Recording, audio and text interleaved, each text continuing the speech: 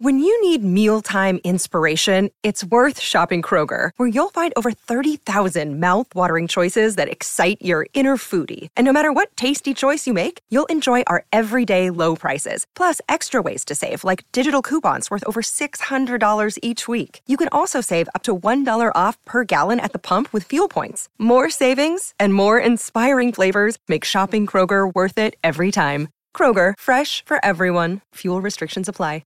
Another day is here, and you're ready for it. What to wear? Check. Breakfast, lunch, and dinner? Check. Planning for what's next and how to save for it? That's where Bank of America can help. For your financial to-dos, Bank of America has experts ready to help get you closer to your goals. Get started at one of our local financial centers or 24/7 in our mobile banking app. Find a location near you at bankofamerica.com/talktous. What would you like the power to do? Mobile banking requires downloading the app and is only available for select devices. Message and data rates may apply. Bank of America N.A., member FDIC. What is up, everyone? Welcome back to another video. It is time for my Game Week 26 team selection, and the wildcard is active.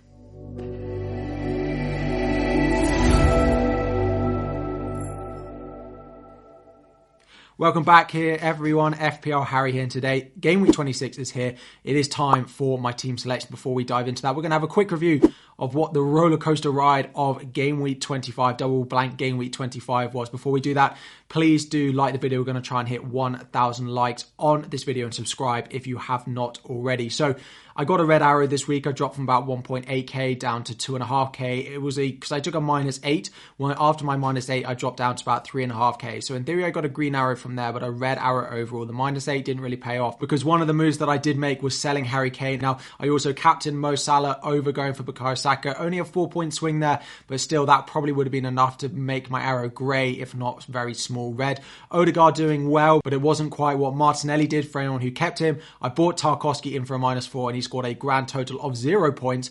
Trent Alexander-Arnold was also one of my transfers in, doing very well, along with Ben White. Kilman, nothing to write home about. So Haaland, the sort of main man, he continues to be. The week we don't decide to captain him, comes in at a 12-point. It was a very late Salah goal to give me a bit of a boost. So I did get 9-1 with a -8, moving my overall rank to 2.5k. Nothing on my bench really. Potentially should have started Danny Ward over Kepa, 1 point different there, but not too much to worry about.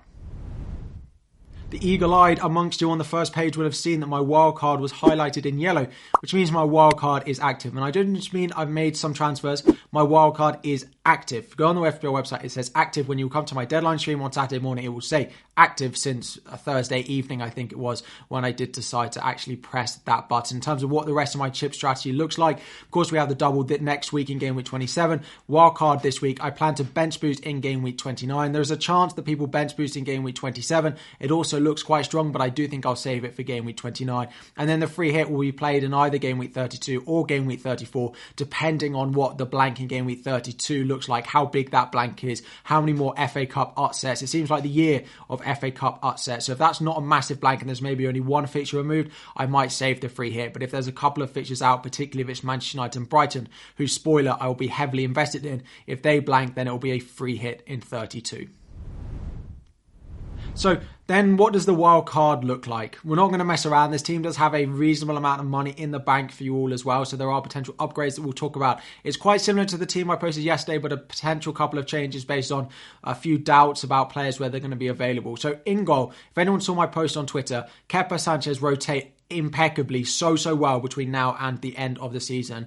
9.3 million combined for keepers is maybe slightly more than I'd want to spend, but they do rotate so well. Two defenses which have been a bit iffy this season, but I do think there's a reasonable amount of points in there. A lot of you will be looking at the likes of David Raya, and I do quite like him, but the rotation that we had here, plus Sanchez with the amount of double game weeks that Brighton are going to have, I just like the idea of having him for the longer term. That does mean when we go into defence, there is no Brighton defender in here. Now, one of the very few things I'm waiting on to lock in this wildcard team is that Brighton press conference. If Estupiñán looks like he's going to be back fit for Game Week 26, although he might not start for my team in Game Week 26, I might end up swapping Ben Mee and Sanchez to David Raya and then Estupiñán as well, if Estupiñán is fit. If not, then we'll be going in like this. This does mean with Sanchez at the moment, I do have double Brentford defence, which I might have to start this week at home to Fulham. It's not the end of the world, but maybe not exactly what I would want to be doing this week. We've gone with Ben Mee and Pinnock. We don't have Rico Henry, who was in my latest draft. Just looking at the underlying numbers, Pinnock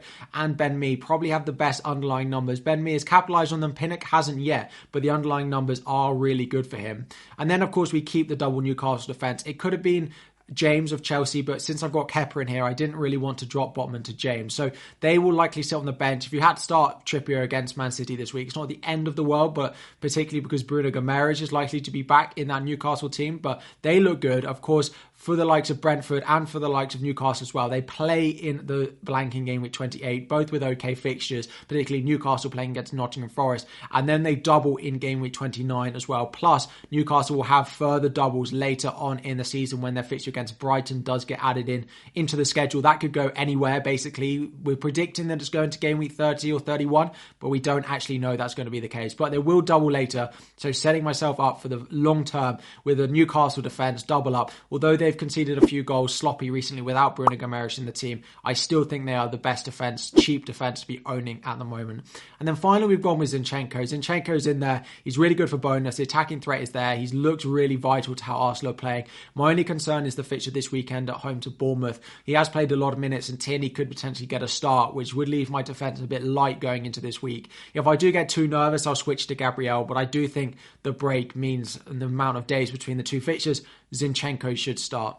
Moving into midfield, we have added double Arsenal midfield, so it is currently still Odegaard and it is Saka, of course, as well. Saka's not going anywhere. They're the highest goal scorer this season. 8.5, he's rising in price. I owned him from 8 million, so happy with the price rises we've had out of him, and he looks like he's going to rise in price. These are the prices from Thursday evening, so there might be price changes going over tonight. Odegaard in there at 7 million. It could be Martinelli, but just with Jesus nearing a return, plus you've got Nketiah who might want to start, then you've got Trossard as well. I just think I'm going to go with Odegaard.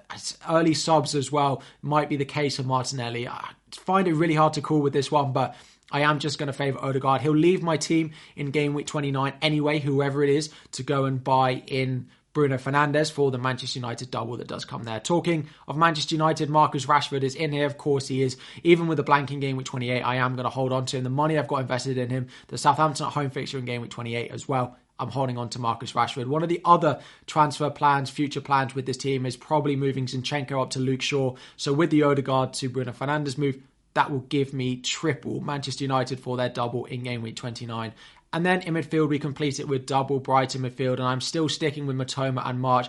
Heard good things and rumours coming out of Brighton that March should be back for game week 26, which means he should be an absolute lock for game week 27 and their double. March doesn't actually start in this team. He's currently on the bench for this squad when I line it up for game week 26, so I don't necessarily need him to start, but I need there to be positive news that he'll be back for this week, and so be fine for game week 27. And Matoma's the one who passes the eye test, so he's the one that is in there. Now, as I said, this team leaves about 4 million in the bank, so there is room for those upgrades in Odegaard and Zinchenko particularly going forward. If you haven't already, we're going to try and hit 1,000 likes on the video. If you're finding these useful and enjoying the journey here on the FPL Harry YouTube channel, don't forget to subscribe as well. And then moving up front, it is Haaland, it's Harry Kane, and it is Tony. There's no Ollie Watkins, there's no Iheanacho. Tony, of course, 5 fixtures in 3 weeks for Brentford in 27, 28, and then 29 with 2 doubles there, of course. Harry Kane with the fixture guaranteed in game week 28. The fixtures for Tottenham are really nice as well. Shouldn't have taken him out in game week 25 for a hit for Darwin, but we all did it. Well, a lot of us did it. And then finally, we have Erling Haaland. Haaland is a player we might consider selling going into game week 28. In 28, he blanks, and 29, he has Liverpool. We'd buy him back in game week 30, but you could buy, for example, Ollie Watkins, who has Bournemouth at home, and then a double game week. He has 2 extra fixtures over Erling Haaland, of course, plus the double, and a good fixture in there as well. So I might consider that, but he's going to be in here for game week 26 and game week 27 as well, given that it is Newcastle and Crystal Palace. In terms of team selection and what it would look like with this team, Trippier would be on the bench, Botman would be on the bench, Solly March would be on the bench, so those would be my 3 bench players, and Haaland would be my captain, with vice captain going on Harry Kane going into game week 26. So that would be my team lineup if this is wildcard. Again, tune into my deadline stream on Saturday morning to get confirmation of what my game week 26 wildcard is going to look like, but I'm pretty certain, apart from maybe slight switch around on my Brentford Brighton assets, this is what it's going to be going into the game week 26 deadline. Let me know what you think. Let me know if you're on wildcard. Let me know what you scored in game week 25 as well. All of that, drop it in the comment section down below. Thank you all so much for watching. Like and subscribe before you go, and I'll be back again very soon. Sports Social Podcast Network.